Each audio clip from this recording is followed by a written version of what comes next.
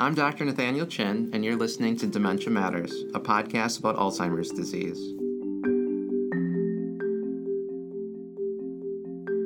Dementia Matters is a production of the Wisconsin Alzheimer's Disease Research Center.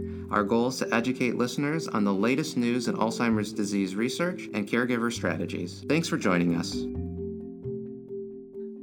Welcome back to Dementia Matters. Today I'm joined by Dr. Frank Lin, Director of the Cochlear Center for Hearing and Public Health and Professor of Otolaryngology, Medicine, Mental Health, and Epidemiology at Johns Hopkins University. Dr. Lin's research has established the association of hearing loss with cognitive decline and dementia and has served as the basis for the 2020 Lancet Commission on Dementia's conclusion that hearing loss is a leading modifiable risk factor for dementia. Today, he joins us to talk about the NIH-funded Aging and Cognitive Health Evaluation in Elders study, also known as ACHIEVE, very clever, which he serves as the co-principal investigator on. In July 2023, Dr. Lin published a study in The Lancet, which investigated whether treating hearing loss through different hearing interventions could reduce the risk of cognitive decline and dementia in older adults. So, Dr. Lin, welcome to Dementia Matters. So to begin, what made you interested in studying modifiable risk factors for dementia, but especially hearing loss? You know, Nate, so this all began I don't want to go too far back, but I did my residency in ENT surgery many years ago. And then at that time, I had always had a large bent toward public health. Both my parents were public health researchers, but I always liked surgery because you get something done. It was a lot of fun. But as I went through my residency, I'll tell you one clinical observation, which always jumped out at me more than anything else, was that, if I showed you or you saw an audiogram and it showed basically, mild to moderate loss, which is not uncommon, but that audiogram belonged to an 8-year-old, let's say an 8-year-old girl, that would be critically important. You got to address it. Most insurance companies will cover it. But all of a sudden you scratch off like Annie and now she's not 8 and now she's 88. All of a sudden it's met with a collective shrug saying like, yeah, you have a mild to moderate hearing loss. Annie, you could do something about it if you want. And it always jumped out at me as a huge, massive clinical paradox. How could the same physiologic impact on hearing be critically important for an 8-year-old but not for an 88-year-old? And part of that was guided too by I grew up with my grandmother. My grandmother had probably early adult life hearing loss related to streptomycin. She got streptomycin many years ago. So she always has lived with essentially a more marked hearing loss than other people would. But I always grew up with her and I always understood, I witnessed the impact that it had on her daily life, her daily conversations. And I couldn't help but think that same Annie 8-year-old audiogram in my grandmother, how could it not be important? And yet the research was never, I should say, the clinical impression was always meant nothing. And as I delved a little deeper into it and developed some collaborators at the National Institute on Aging at Hopkins, where I'm based, they're like, Frank, you're right. There's actually just not any research on it, right? It's just an empirical clinical guess, probably because it's so common, hearing loss, but there actually wasn't any research on it. Well, I appreciate hearing that story. And it is always fascinating to me how these different parts of your life and your identity come together. And then you asking these questions and not getting the responses you need. And then there you go. That's the beginning of your career path. And I'll tell you, the same time, Nate, the person I met actually around this time, just through a little bit of luck, a little bit of serendipity, is Luigi Frucci. So Luigi Frucci is now the scientific director of the NIA. Back then, when I was still with residency, he was the director of the Baltimore Longitudinal Study of Aging at the NIA, right? And we we connected because his next door neighbor happened to be one of my mentors. He was an ophthalmologist, epidemiologist, and David Friedman, my colleague, said, Frank, you would really benefit from just bouncing some ideas off of Luigi. I was like, okay. So I met Luigi, and that's where this all began. And I mentioned to him at that point, there was actually, this is crazy to say this, in 1988 or 89, there was a case control study published in JAMA. So classic bread and butter epidemiology case control study of hearing and dementia. Published in JAMA in 1989, showing a dose-dependent relationship between greater hearing loss severity and odds of dementia. And from 1989 until when I came across the paper in 2009, nothing had been done. No further research. I mean, you just put in Google Scholar, people cite it, but there's nothing done. Yet everything would point toward, you have a case control study, the lowest level of sort of epidemiologic evidence. What do you do next? You do a longitudinal study, you go from there, blah, blah, blah, blah, right? It was never done. And I think it had to do a lot with these silos. For me, I'm an ENT surgeon. I know everything about hearing, and now I understand a lot about dementia, but back then I understood a little bit. I understood public health. I had done my PhD at the School of Public Health, but people weren't thinking about that. And people in the dementia neurology space understood nothing about hearing, right? So it's a classic effect of silos. And it just happened. I was able to bridge that silo with Luigi, who was interested in collaborating. I was interested in collaborating. And the rest is sort of the last like 15 years of my life, actually. For background, for our listeners, though, what is this relationship between hearing loss and cognitive improvement? You talk about a study from the 1980s. What have the studies shown? Yeah. So, okay. So going back to that JAMA paper, 1989 or 1980 by Ullman and colleagues, it showed, again, hearing as measured with an audiogram. Basically, how loud do sounds have to be for you to hear?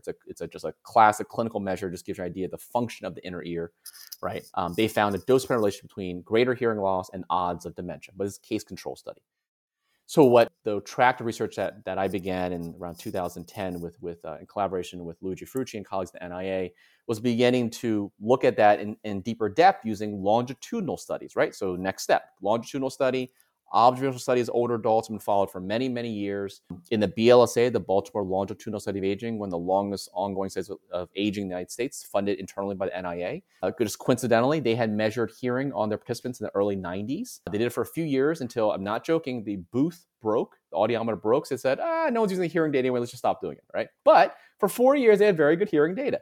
And then, coincidentally, and actually not coincidentally, a big feature of the BLSA study is to focus on aging, especially neurological outcomes. So they had adjudicated dementia diagnoses as well, tracked longitudinally. People were followed every 2 or 3 years. So the analysis, I got to tell you, is just simple. We did an analysis of looking at baseline hearing, looking at the risk, basically the hazard of incident dementia over time, adjusting for and controlling for age and sex and diabetes, any of the confounder you can think of, we adjusted for. And we saw in that study, which was published in 2011, back in the Archives of Neurology, now it's called JAMA Neurology, no surprise, compared to the case control study, a dose-dependent effect between greater hearing loss and the risk of being diagnosed with dementia over time. And I say dose-dependent because it was marked. It was basically compared to people with normal hearing, people with a mild, a moderate, severe hearing loss basically had a twofold, a threefold, and a fivefold increased hazard or risk of dementia. Those are huge risk estimates, as we all know. So I'll be honest, when Luigi and I first saw this, it was sort of like a exciting but oh no sort of moment. It says, do we really believe this, right? But we did all the sensitivity analyses, and it all held up no matter what we did with the analyses. It was published in JAMA Neurology, Archives of Neurology back then, 2011. And we were a little guarded about it. Actually, like, what's going to happen? As you know, the hallmark of good science, though, always, Nate, is just replication. Probably replication from people who you don't know at all. So then a year later, in neurology, John Callagher's group in Oxford, they realized they also, in their longitudinal study, also had hearing measured at some point too, and had never looked at registered dementia. They did the exact same analysis basically as us. Lo and behold, same set of results. Since then, this has been replicated multiple times since. So that is the relationship. So I guess the next question, I hope you're going to ask, Nate, but I'll ask for you, is like, why, right? I mean, so what gives here? So this is what I spent a lot of my time in 2010, literally going through psychology and neurology and books going back all the way back to the 60s, really thinking about, there were some hypotheses proposed in the original Ullman paper from 1989, but they weren't really, it wasn't really thought of that well yet. So I basically took a deep dive into it. From my perspective, coming at it from, I understand everything about the ear and how the brain processes sound, did a crash course and really getting a deeper dive with Luigi's help and Susan Resnick's help, looking into dementia and dementia disorders and things like that. And ultimately, and also along with Marilyn Albert, working with her at the time, we hypothesized in the initial paper and subsequently sort of codified a little later in a broader theory-based paper, the sort of the three major mechanisms now, which I think probably pretty much well established now, well accepted, actually not well established, well accepted, being the three major mechanisms to which hearing loss increases dementia risk and cognitive decline. So the first mechanism gets at the idea of cognitive load. And what I mean by that is when you have impaired hearing, what it basically means is that it's not that you can't hear, it's just that your ear is constantly sending a much more garbled signal to your brain because the ear has been damaged progressively. The ear is post-mitotic, so it doesn't matter who you are, everyone's hearing gets worse gradually over your lifetime. So if the brain is constantly receiving a much more garbled signal from the ear, what essentially has to happen, we know this from the auditory literature, the brain actually reallocates resources to help with hearing. It's like you're constantly shuttling more brain resources to dealing with a much more garbled sound. And in turn, the understanding is colloquially, it comes at the expense of our thinking memory. But why? The thought there is not so much that hearing loss causes dementia, but hearing loss taps into the cognitive reserve that otherwise could have been used to buffer against amyloid neuropathology, that could have been buffered against microvascular pathology. But that buffer that we all know exists, that cognitive reserve, which we know exists in many ways, it constantly taxes and taps that buffer. And then I'll tell you, that goes beyond just theory now. So you actually see this on fMRI studies. You see resource allocation, people even with a mild hearing loss. So basically really using parts of the frontal lobe for auditory processing, which you normally do not need to use. And yet you're seeing that with hearing loss. So it's not so much that hearing loss causes dementia, but hearing loss leads to much earlier phenotypic exposure of dementia because you're tapping into that reserve that otherwise could have buffered against known dementia pathologies. So that's one mechanism. The second mechanism, it's interesting because it sounds similar, but it's actually completely different. And there's actually a line of evidence for this too. It's the idea that auditory deprivation, an impoverished auditory signal sending to the brain, actually does lead to trophic effects on structural atrophy of the brain. And we see this actually, it's interestingly, you can do animal studies. You can section a guinea pig's hearing or give it hearing loss, and you actually see sectioned pathologically months later the effects it has on brain actually structural loss, right? You see this in human studies in terms of longitudinal MRI scans. So we've done this in the BLSA and other studies now. You follow cohort of older adults, people 50, 60 and plus. You see who has hearing loss, who doesn't in the beginning. You look at the brains in the beginning, not much difference in size cross-sectionally. But if you follow them longitudinally, what you see is accelerated rates of atrophy, particularly over the lateral temporal lobe, among those with greater hearing loss versus those with normal hearing, right? And again, it gets the idea maybe very much, I shouldn't say colloquially use it or lose it, but in a way, auditory deprivation leading to structural atrophy. So that's a second mechanism. Sounds similar, but it's actually different because that second mechanism really implies actually that hearing loss actually is, quote unquote, possibly directly damaging the brain in terms of its structural integrity, right? The third mechanism is going to be the most intuitive for almost anyone. It's the idea that if you can hear well, you may not go out as much. You may not participate as much in conversations. You may not participate as much in cognitively stimulating activities. I mean, it sounds common sense. But if you really believe that, I mean, I think many people would agree, and the literature is still a little, I shouldn't say all over the place, but the literature is consistent. No one knows the exact mechanism. But participation in cognitively stimulating activities, social activities, let's just say it's good for the brain, right? So in the end, it's three mechanisms, none of which are mutually exclusive. It's likely a combination of all three now. What we never knew with these hypotheses though in place, though, does it actually reflect distally in actually rates of cognitive decline dementia? And if you believe the epidemiologic literature, it sure does. I mean, to the two now, you mentioned your really kind introduction, the Lancet Commission on Dementia, right? Out of all known existing potentially modifiable risk factors, I mean, theoretically, they classify both in their 2017 and their 2020 meta-analyses that hearing loss is single-handedly the single largest potentially modifiable risk factor for dementia, purely because in many ways of the risk ratio between hearing loss and dementia in the literature, but also because hearing loss is so common, right? I mean, the prevalence of hearing loss doubles with every age decade. By the time you look at seniors 65 plus, 2/3 of everyone over 65 has a hearing loss. It's all of us, right? So it's not only a risk factor that is really common, but the risk ratios are large as well. It's funny, Frank, because I usually will ask researchers, what's the mechanism? And there's a lot of pause because people are very careful. Well, I can't promise, like it could be this, but not you. You feel very confident, and it all makes sense to me. So you've given us a lot to as background and context. Can you then explain to us, what is the Achieve study that you did? What groups of individuals were you studying? What were you measuring? Yeah, thanks, Nate. So you can imagine, so all these observational studies to date now I've mentioned before, fairly consistent across studies, greater hearing loss associated with increased risk of cognitive decline and or dementia, depending on what the study's measuring, right? So a natural corollary to that then as well, does that mean, is this just a theoretical like academic tidbit, or does it actually mean at the population level or the individual level, if someone quote unquote treated their hearing loss, does that reduce risk of cognitive decline or dementia, right? And that is by no means guaranteed, right? Because when you quote unquote treat hearing loss with a hearing aid and associated audiological support services, you're not reversing the hearing loss. That hearing loss is still there. I mean, it is a rehabilitative intervention. There is still damage to the cochlea. The cochlea is still sending an impaired signal to the brain. It's just that with a hearing aid and using it well and learning how to use it, you're providing a clear auditory input, which can lessen that burden on the brain, right? So does that actually transfer across, and does that reduce risk? I mean, it's such a basic question. Okay, hearing loss related to cognitive decline dementia. If you treat it with our existing interventions, does it actually reduce risk? So before the Achieve trial, to get to in a second, we can never answer that because observational studies, right? You can actually look at these studies of observational studies, and about 20% of people on average use hearing aids with hearing loss, and you can look at those data. And do they do better than people who don't use hearing aids?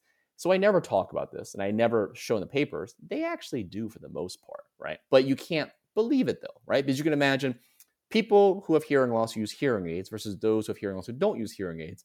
They're completely different people, right? People who get hearing aids, they are healthier, they are wealthier, they're more health conscious, right? All of which would bias toward a positive effect. So you can't attribute causation with intervention around from observational study.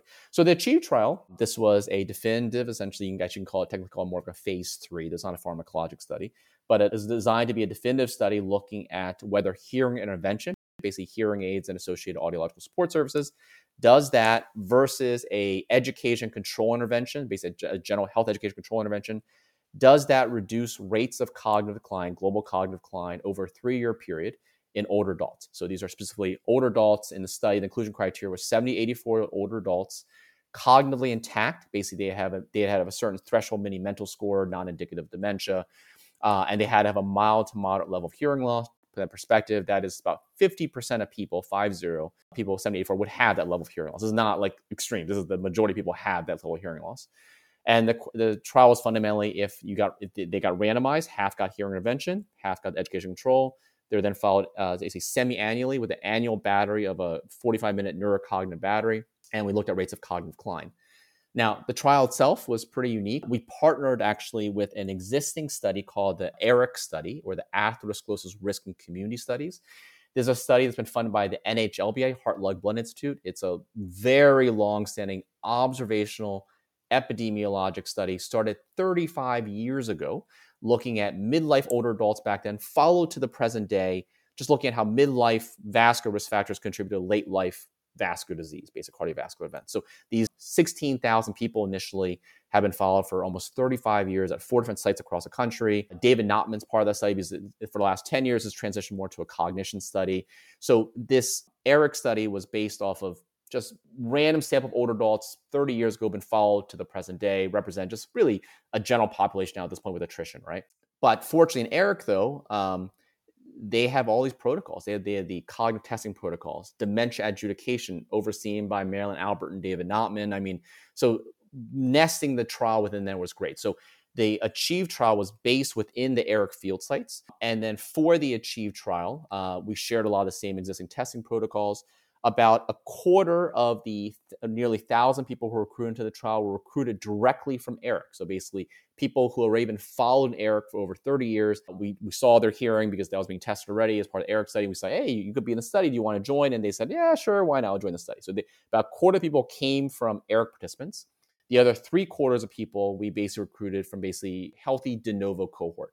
People who respond to Facebook ads about like a study on cognition, aging, and health. People respond in registries of people interested in cognition studies and things like that. So 2 different study populations. One population from ARIC probably represents much more of a sort of a general population. The healthy volunteers, the de novo group, representing really, I would say, the worried well in a good way. These are healthy community volunteers interested in an aging study. When we did the trial, they were all about nearly 1,000 people recruited from 2018 to 2019. Fortunately, everyone got recruited and randomized before the pandemic hit. They were randomized to hearing intervention versus the education control. And then they were then followed for 3 years with annual measures of is a global neurocognitive battery that we've been using ARIC for the last 10 years, developed actually originally by David Notman, Tom Mosley, Marilyn Albert, and a bunch of other people involved with the ARIC study. We had the last 3-year visit at the end of 2022, 3 to 4 months for database lock. We finished database lock in April 2023. We had the initial trial readout, April 2023. We submitted our results to the Lancet mid-June 2023, and it was accepted and published a month later. It's a crazy timeline. It was a hectic few months. Yeah, so it's fundamentally a pivotal, technically, I guess you would call it a phase 3 in a way, phase 3 clinical trial looking, does treating hearing loss reduce cognitive decline? The timeline in the story is fascinating, Frank. And so, you're kind of leaving this teaser for our listeners, and I appreciate that from an artistic standpoint. So, what did you find? All right, so what do we find? All right, so in the primary analysis, which is including everybody, the ARIC cohort and the new, we analyze them all together. Drum roll, no effective hearing intervention. The rates of 3-year rates of global cognitive decline between hearing intervention versus control was basically the same. So I'll be honest, I still remember the moment I saw the initial trial readout results in mid-April, and I can't say the word on air, but it was like an F moment. Okay. It was like, oh God, what do we do? But, and this is the big but.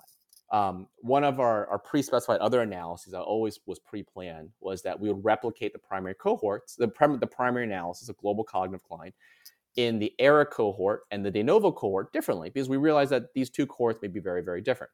And that's where the fun stuff is. So in the ERIC cohort, you see over 3 years, statistically significant by far, nearly 48%, nearly a 50% reduction in global cognitive decline over 3 years.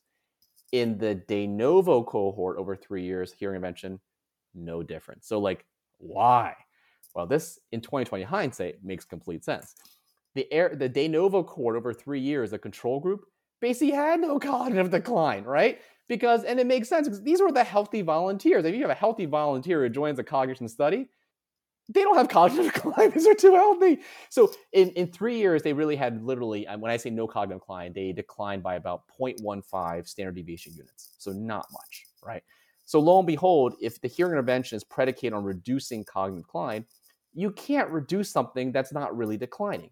In contrast, the ERIC cohort, the control subjects had about nearly a 3-fold faster rate of cognitive decline over 3 years than de novos. They basically had about a 0.4 standard deviation effect size change over three years, which is a lot. I mean, 0.5 standard deviation is a lot. They changed 0.4 standard deviations over 3 years in the control group. And lo and behold, in that ERIC cohort with the hearing intervention, you see about a 50% reduction in cognitive decline. I mean, it's really, really stunning, right? So yeah, in the combined cohort, nothing. It was basically the de novos masked everything, right? Because actually, it's interesting. There are two thoughts. Why did the de novos not decline over 3 years? One clear thing is that they're likely, honestly, the worried well. These are like high-level people who respond to Facebook ads about cognition, and no surprise, 3 years, they don't decline very much, right? So that's one. And if you look at baseline demographic factors between ERIC versus de novos, they had higher education, higher income, lower rates of hypertension, lower rates of diabetes, right? Their baseline cognitive scores were higher than the ERICs, right? So this all glides in that direction. That all makes sense. But another reason, which is really interesting, Nate, that came up a lot when we presented these results at the Alzheimer's Association meeting in Amsterdam, was the fact that the de novo cohort was essentially a cognitively testing naive cohort. And as we all know, and it's been shown in many, many studies, there are true practice effects of cognitive testing that sometimes pan out 3-4 years later. So how much of actually very little cognitive decline over 3 years, I think it's 0.16 standard deviation unit change over 3 years, is masked somewhat because these people are still getting better at cognitive testing. In contrast, don't forget ERIC, with not only their slightly higher to risk factors, these people have been followed for 30 years who get routine cognitive testing anywhere from 1 to 3 years. I mean, you're not, I assume it, you're not seeing practice effects anymore after 30 years. So what you're observing, ERIC, may be just much more of a true rate of cognitive decline. These are not benefiting from practice effects anymore. Whereas de novos could be a combination. They honestly were healthier and had better cognitive baseline. But how much of they're still benefiting from practice effects too? Right. I think that's a good point. And the fact that you had more of the de novo in your combined group than you did the ERIC. Oh, yeah. The de novo, I mean, it was it's like 738 de novos to roughly 240 ERICs, right? So what's even actually really crazy too is that the fact with only essentially around 240 ERIC participants, that you're seeing that strong of an effect size of just a 3-year cognitive change, that even makes it even more impressive, right? That you're seeing even relatively, well, no, it's not small, but it's not huge. Like even 10,000 people, you said you look at the treatment effect, it's like, oh, that's great, but is it really that meaningful? That's honestly the only reason it was statistically significant, because the 240 is big, but it's not that big. But the effect size was large. I mean, 48% reduction is nothing to sneeze at, right? Another thing I'll add there too, which is really interesting too, Nate, that this is brought up by Tom Mosley, who's one of the co-investigators. He's a University of Mississippi, leads the Mind Center there.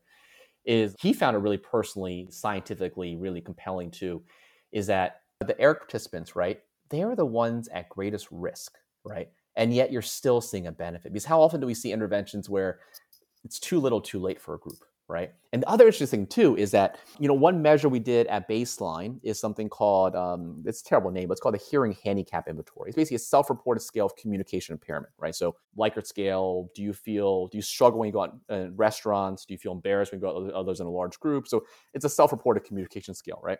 And then if you look at those scores at baseline, what's really interesting is that among the ERIC and the de novos at baseline, they basically had similar levels of objective hearing. They're something called the pure tone average, about 40, which is the mild to moderate range. And they're basically identical. They're both groups are, I think, 39.8 and 39.6, but the same levels of objective hearing. But the de novos actually had a much higher level of communication impairment at baseline. And that makes sense. If you're joining a hearing and aging study, you're probably joining it because you want a free hearing aids, right? So it made sense. Whereas the ERIC participants, their hearing handicap scores are actually much lower. They're at the level where typically those people you wouldn't think would even want to come in for a hearing aid. And honestly, I think they wouldn't. Only because they joined the studies, they're already in this other study. So the reason I'm saying this is the fact that people who wouldn't even want to come in for hearing aids, right, who weren't even really noticing that they were having communication issues, were the ones who benefited from this intervention. Sort of blows my mind, right? I mean, because you can't, it's almost like it actually guides public health strategies. Because if you're saying, okay, just nowadays, if people come in, they need a hearing aid, we'll pay for it for them, right? You actually can't go by that strategy in a way. It's almost you have to reach out to people and to say, listen, even though you don't feel like you have any problems, your hearing level objectively is at a level where you could benefit. You could possibly really benefit. So it's actually, there are a lot of little nuggets here that we're even just still teasing out. It's interesting to think that your initial reaction was one of, "Oh, no," to like, "Wow, look at what we continue to find with this treasure trove of data and the benefit that people actually are experiencing." And so then as a physician scientist, what does this mean for you when you think about hearing aids as an intervention, not only for hearing loss, but as an intervention to prevent dementia in some individuals? Well, so dementia, as you know, dementia is not that common. So in the ACHIEVE trial, even though we have adjudicated dementia, there was no effect at 3 years. No surprise. I mean, there are only like, I think a total of like 15 cases. And there are actually, I think there were fewer cases in the hearing dementia group, but I mean, it's like, I don't know, 5 versus 9. I mean, nothing right home. They're not that many. So clearly, hypothetically, if you're reducing cognitive decline, you think that would carry over distal effects, reduce dementia onset many years down the road. That's going to be hard to ever figure out, though. And what I mean by that is actually the ACHIEVE trial, now that we're finished with the 3-year follow-up, we've actually very generously, courtesy of the NIH, it's being funded for another 3 years of follow-up. So we'll have long-term 6-year results as well, too. So maybe we'll be able to answer that in 6 years because there'll be more, obviously, cases accruing over the timeline. But I don't know if we'll ever have the numbers to really look at dementia. I mean, fortunately, dementia is relatively a rare event in a good way, right? That the definitive evidence of whether treating hearing loss can reduce dementia risk, right? That I think would be. I mean, most dementia trials for not in a rich cohort. This cohort is not enriched for amyloid or anything like that or MCI. I mean, those are 2, 3, 4,000 person studies really get those numbers, and this we do not have that achieved. So I don't think we'll ever look at. I don't think we'll have a hard outcome of dementias because the numbers will never be there to going from primary prevention all the way to dementia really, really hard, right? This is not an enriched population for any people at risk of cognitive decline or dementia at all. But at least this study and the data you're talking about, it shows evidence for clinicians to tell their patients, "Well, you may benefit from this," or "There's a 50% reduction here in thinking changes later on." I mean, this is gonna help people. Yeah, no, absolutely. Nate, I think we can't forget the the singular thing here is hearing intervention. Yes, without a doubt, I think that ACHIEVE trial really shows there could be a very strong signal reducing cognitive decline.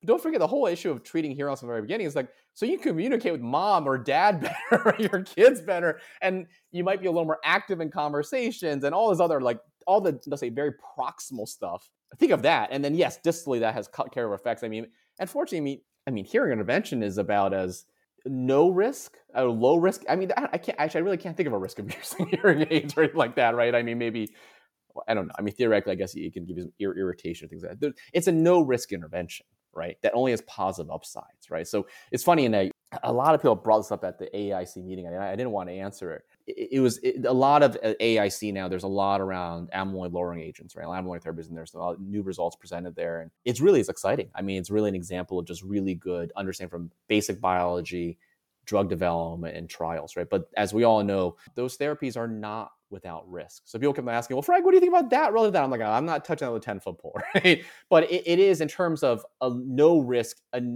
intervention that only has caregiver benefits on just socialization and communication. And oh yeah, it could confer a 50% reduction in cognitive decline. It does seem to be a no-brainer if you ask me, right? Because I mean, what is the downside? I don't know. Well, okay, actually, I'll tell you one side, and we can go in this. We don't have to. This is outside the purview of this podcast, but it's how I spend a lot of my time now. Is there's cost. They're bloody expensive, right? But that's something years ago I began working with Congress, the White House, national academies. We got a law passed actually 6 years ago now. Went into effect last year. Now, as some people may realize, hearing aids now officially over the counter in the United States. But it's just the tip of the iceberg. The big companies that are likely planning to enter the space, the big consumer tech companies who could really innovate the space, companies like Samsung or companies like Apple, they have not entered yet.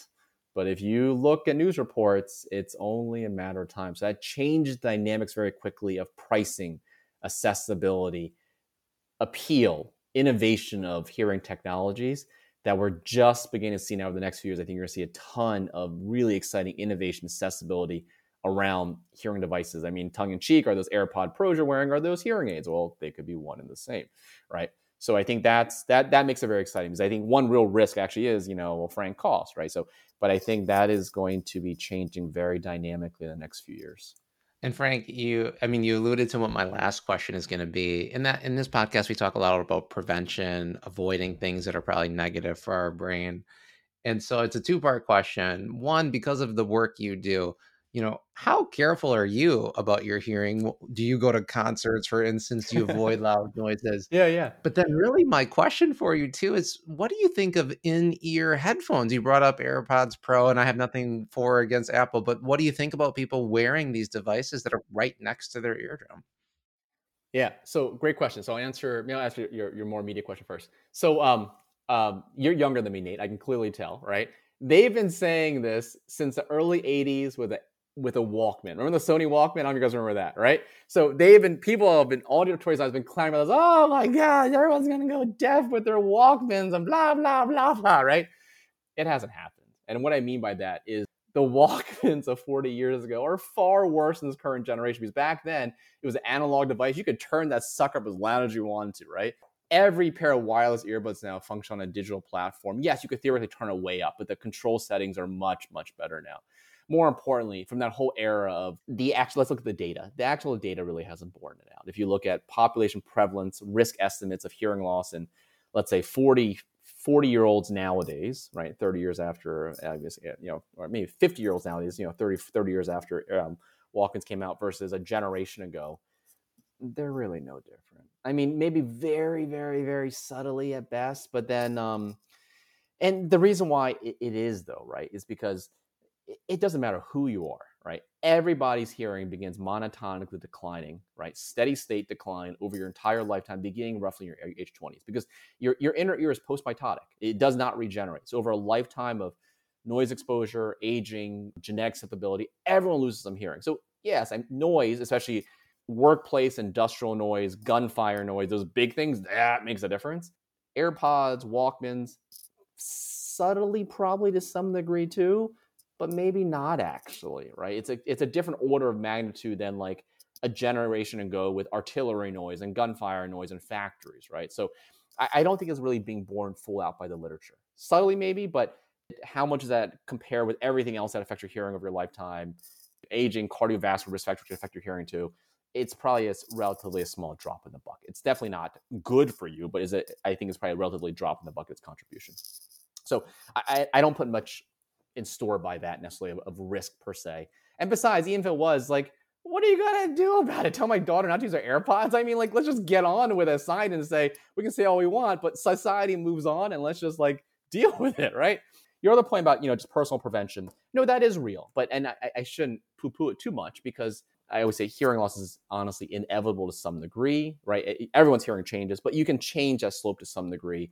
Listen, the big obvious ones, epidemiologically, the big risk factors for hearing loss epidemiologically: age, sex, race. Can't do anything about that. Interesting, I got to mention those too. Race is a really interesting one. This is people not should I say race, it's really skin color. People of darker skin have a much, much much lower risk of hearing loss with aging. And that has to do, there's a corresponding amount of melanin in the cochlea, as in your skin, and that melanin in their ear actually protects in their ear. It's crazy. But the risk reduction with skin color, race being a proxy, I guess, for skin color, is huge, actually. So anyway, but age, sex, race, you can't do anything about. Sex, you can imagine, women have less hearing loss than men. Probably has to do as a environmental indicator. Men do more stupid stuff, right? But also estrogen might have a protective effect in the inner ear too. But so age, sex, race, let's say you can't do anything about, right? Then the other big ones are noise. We talked about that. And that is something you can do about. Like the general rule of thumb I use leading my daily life is that if you are in an environment where at arm's length, you have to really raise your voice to be heard, that is such theoretical situation, given enough time, can be damaging to your hearing. Right now, obviously, if you're in the subway platform, it is really loud for those few seconds as train passes. Not as big a deal. But if you're in that subway working as a worker 9 hours a day, that can add up, right? Likewise, if you're mowing the lawn, that is loud enough that you can't talk to someone at arm's length. You need to use ear protection. So I think that's just a good rule of thumb. Anytime you're in an environment at arm's length, either raise your voice, be heard, that environment is theoretically enough to damage your hearing, given enough time. If you're going to be there for a long time, absolutely throw some headphones in. Throw some headphones or earbuds or earmuffs or foam earplugs in, without a doubt, right? But then the other risk factor to hearing loss, the only ones you can really control, I got to be honest, is noise, right? All the other ones, which I'm showing epidemiologically, are basically the cardiovascular risk factors, likely because the same things that lead to microvascular disease of the brain and other parts of the body can lead to microvascular disease in the inner ear. Again, yes, follow a healthy diet, exercise for your hearing, I guess, but you're doing that anyway. All right, so I don't bother mentioning it because it's almost moot. You're going to do it for your heart, not for your ear, right? The only one unique to the ear is obviously noise, and that is real, and that is something that is honestly, I think it's easy to deal with. You just if you're going to a concert, just bring some earplugs. If you're using power equipment, throw on a pair of earmuffs. If you're firing guns, wear earmuffs too. Besides that, again, assume you're not in an industry where you really do have to be careful about it. And fortunately there, I think there's 50 years now of OSHA protections, Occupational Safety and Health Administration protections around hearing. Obviously not always followed, but I think it's clearly going in the right direction. Will continue to go in the right direction. Well, I don't know, Frank. I think I might tell my patients now, go for a run. It's good for your ears too. So thank you for that advice. And Sure, really, yeah. Frank, thanks for being so great on this podcast. And I look forward to the work you're doing. We certainly hope to have you on Dementia Matters again. Thanks so much, Nate. Thank you for listening to Dementia Matters. Follow us on Apple Podcasts, Spotify, or wherever you listen. Or tell your smart speaker to play the Dementia Matters podcast. Please rate us on your favorite podcast app. It helps other people find our show and lets us know how we're doing. If you enjoy our show and want to support our work, consider making a gift to the Dementia Matters Fund through the UW Initiative to End Alzheimer's. All donations go toward outreach and production. Donate at the link in the description.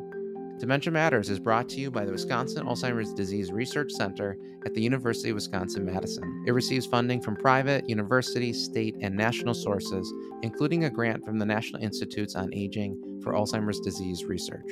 This episode of Dementia Matters was produced by Amy Lambright Murphy and Kaylin Rauerdink and edited by Alexia Spevacek. Our musical jingle is Cases to Rest by Blue Dot Sessions. To learn more about the Wisconsin Alzheimer's Disease Research Center, check out our website at adrc.wisc.edu. That's adrc.wisc.edu. And follow us on Facebook and Twitter. If you have any questions or comments, email us at dementiamatters@medicine.wisc.edu. Thanks for listening.